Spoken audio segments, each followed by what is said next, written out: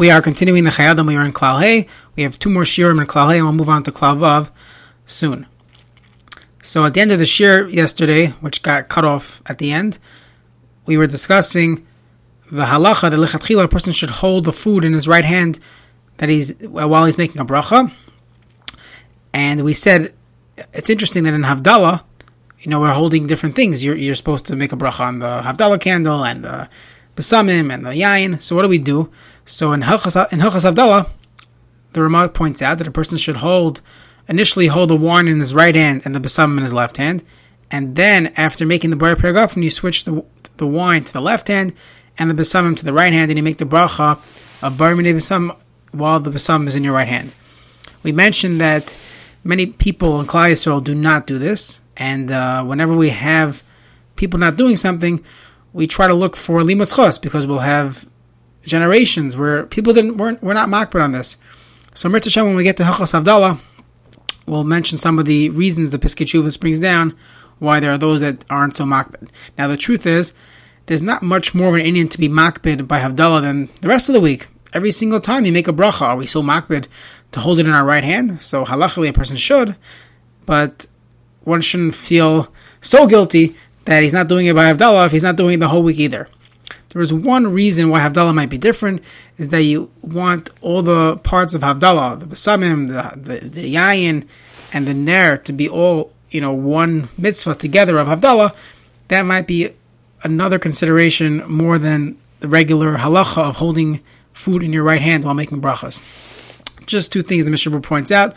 Why to hold it in your right hand? So you hold it to have more kavanah, and in your right hand, because that's how we show chashivas to something.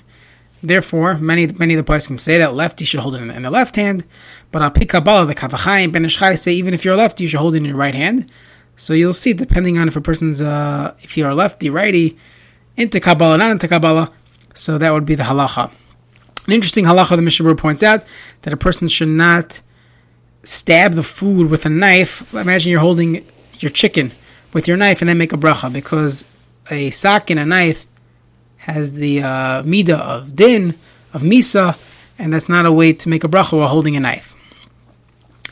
Moving on. So the Chayei Adam tells us that a person should make the bracha lashmiel aznai. A person should be able to hear what he's saying. And if a person does not say the words, so then there's 3 levels. There's saying it loud enough that you could hear it. Then there's the extreme opposite of you didn't say anything. And then there's the middle ground where if a person said it, but it was not audible, he wasn't able to hear what he said, but something came out of his mouth. If you think about Hilchos Shmoneh Esrei, we know that a person should not daven out loud. We learned that out from Chana, that her lips are moving, but there was no sound coming out. So the Gemara Bracha says that a person should not daven out loud. However, halacha is a person's supposed to say something. You're not supposed to it's not lip service. So really, a person should not daven even Shmoneh Esrei without having some breath, some noise coming out of his mouth. So the question is, what if a person doesn't do that? He just moves his lips. Are you yaitze b'diavad? So the Chayei Adam, if you look at Klal Hey Alchat Hazayin, he says, "Tzarich lo hoitzi habracha mipiv ulashmi la'aznav. B'diavad afilu lo hishmiya rak shehoitzi mipiv. B'diavad, if you didn't hear yourself, but you did say it, yatza. However, v'im lo hoitzi klal mipiv rak shehir her b'liboy. All you had was hearer. Tzarichin." The Chayei Adam says tzarichin if you're yaitza, and a person should not do that. That's not the way a person should make brachas or daven or anything without, even if you're moving your lips, but if nothing's coming out, so then that has the din of hearer. That's the din of thinking about it. You're thinking about it, but you're not saying it, so you're probably not yaitza bracha, you're not yaitza davening, all those other things. When it comes to Hilchos Kriya Shema, the Ramah brings this down. The Ramah says that a person should not just rely on hearer. However, the Mechaber says, let's say, in Samach Beis Halacha Daled, in Machmas Choyli Oines Acher, a person can't talk.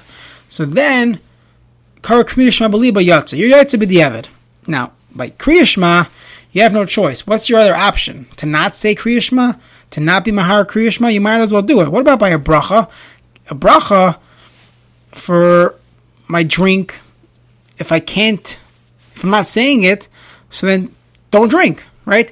What would the case be? Let's say you have a person's by a business meeting. He's in a non-kosher restaurant. There's a whole shiloh. Can a person go? Is it a problem of marasayin? We will discuss that at a different time. But let's say a person is going. He had a psak. He'll have to go. And this is the type of guy who does not wear a yarmulke to work. He has a heter from a rav. He spoke with his rav. His rav told him he shouldn't wear a yarmulke, or he doesn't have to wear a yarmulke to work. And he's by this restaurant. So he orders his Diet Coke, or he orders his kosher meal with 3 pieces of silver foil and kosher tape all around it. He's sitting down to his sandwich or to his drink, and he does not wear a yarmulke. What should he do about the bracha? So we learned previously a person is not allowed to say dvarim shebekdusha when he's not wearing a yarmulke. So halacha is that you're kind of stuck. What should he do? So let's say a person doesn't have a yarmulke. What do you do? So for most people, you be creative. You take a piece of paper, you put it over your head. You're laying down in bed, so you take a pillow, put it over your head, a towel, something. You'll get yourself a yarmulke. I remember years ago when I was in camp, so a bunch of camps, about a dozen camps got together. They rented out this huge water park called Lake Compounds. And one of the features of this water park was that they had free Pepsi. They had all these fountain soda. You could walk around the park drinking Pepsi for free. So instead of everyone going on water slides and all the other activities there, all the boys in camp were busy drinking soda the whole time. So on the way back, the bus drivers were not so thrilled. But I remember when we were walking around, a lot of the boys took off their yarmulke because they put it in the locker rooms or on the side, and they were drinking the soda. And one camp, I guess the head counselor or the learning director told them that if you put your hand on your friend's head, then you're allowed to make a bracha. So that's beferish halacha, that your friend's hand on your head is considered a covering. So it was a sight to see. You had 10 or 15 boys lined up. Each one had their hand on someone else's head, and they're all drinking their Mountain Dew or Code Red Mountain Dew for free. So that works, someone else's hand. What about a person's own hand? So most of the Achronim Paskin, a person's own hand, that's considered your guf, and that doesn't work. What if you're wearing a sleeve? So that does work. So if a person's wearing a shirt with a sleeve, and you use that as your yarmulke, it wouldn't be a problem. So what do you do? You're in a restaurant, it's just awkward to start putting your hand. If you're embarrassed to wear a yarmulke, you're probably more embarrassed to start making brachas, putting your hand over your sleeve. Putting your sleeve over your head. So the question is, what if I could put my hand, I'll get away with that. I could put my hand over my head, and I'll make believe I'm yawning or something, and I'll make the bracha somehow. Assuming you're going to say it and not just be mahar it. So the Mishnah Berurah in Simon Beis says, let's say a person, his case is a person's sleeping, he wakes up in the middle of the night, he needs a drink, and he can't find anything to cover his head with. Today, that would be odd. We have blankets, pillows. It shouldn't be a big deal to cover your head, but either way, that's the Mishnah Berurah's case. And he says, B'diavad, you can rely on the Maharshal. The Maharshal has a psak, it's quoted in Simon Tzadi Aleph, that if a person's indoors, so then his own hand works. Because if you go back to the concept of Gilui Rosh, of not wearing a yarmulke, we said there's a concept of Shechina L'mala Mirosh. A person shouldn't have his head exposed, you should have something over your head. So he said when a person's indoors, so already he's a little more humble. He doesn't have his head just near to the Rakia Hashemayim. So indoors, with your own hand, the Maharshal says it's fine. The Mishnah Berurah says we can rely on that to walk Daled Amos. One should not rely on that for brachas. However, the Mishnah Berurah says b'shas chak, someone wakes up in the middle of the night, he doesn't have anything to cover his head with. B'shas chak, he's thirsty, it would be mutter. So some of the poskim want to say in that situation, a person's in this restaurant by a business meeting, b'shas chak, he would be allowed to use his own hand to cover his head in order to make a bracha. There will be one other eitzah, not so clear in halacha, but another eitzah would be, can a person be mahar? That's what we're talking about now, being mahar the bracha. We see by Kriya Shema you could do it. What about by bracha? So the Taz in Simon Samach Beis on the Hilchos Kriya Shema says that a person could be mahar a bracha. If you look at the Chai Adam, he says the same thing. He says, let's say l'chein hu anas v'dachak lishtos balayla chiyotz. A person's anas or dachak. This is in halacha tazayin. V'hu b'makam shemutar behir. So he's in a place where it's mutar behir of aser b'dibur. He's talking about, let's say there's erva in front of you. So he said by erva you're allowed to be mahar b'dibur Torah connected erva. You just can't say dvarim shebekdusha. So he says mutar lismech hazeh v'yahar habracha b'liboy b'diavad b'shas adchak. A person's allowed to be mahar the bracha in his heart, and he could be yaitza. So you have basically, if these two eighths are the only two eighths in order for a person to be able to eat while he's in this non-kosher restaurant by this business meeting, if he wants to have his drink of Diet Coke or something, so you have one of these two options. Both of them are not great. The better option would be, the first one is the person should cover his head with his own hand. There, the Mishnah Berurah clearly says a person could be yaitza, b'diavad. So that would be the better of the two. The other one here, it's really a tzarachin if here really works. But if a person is not going to say the words, so we do rely on here b'diavad. For many people do not make brachas with saying anything. So we do need this heter of here that it should work. Okay, moving forward. Can a person make a bracha for other people? So let's say a person is eating himself. So when it comes to eating, if you're eating yourself, you're eating an apple, and someone else is also eating an apple, so you're allowed to make a bar pri ha'etz, and we say shemei ka'ina. The second person, it's as if he hears what your bracha is, as if he said it. So you both yaitza the bracha of bar pri ha'etz, and you could eat.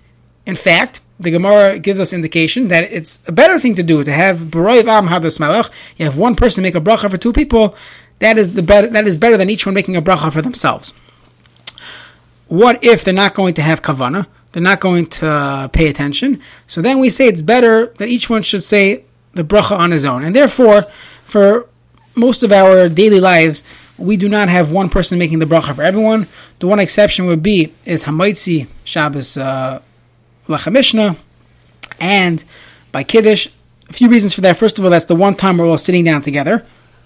In fact, that's why many people sit by Kiddush in order to have some type of kviyas, we're all sitting together.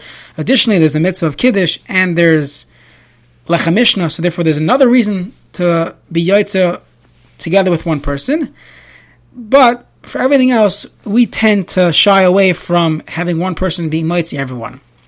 Now, when it comes to bracha achroina, the Chayei Adam says a person should really avoid that. Bracha achroina, everybody's leaving, not joining now to sit down together. So one should not get up and say a bracha achroina and be mitzi everyone else. However, if you have footnotes on the bottom, the Mishnah Berurah is quoted in the bottom of the Chayei Adam that if it's going to be better, meaning if people will have more kavana, or people will actually say it by having one person getting up, then that's the better of the two. This happens in camps. The classic camp lunch, someone gets up and says bracha achroina for everyone. Why? Because everyone's going to forget.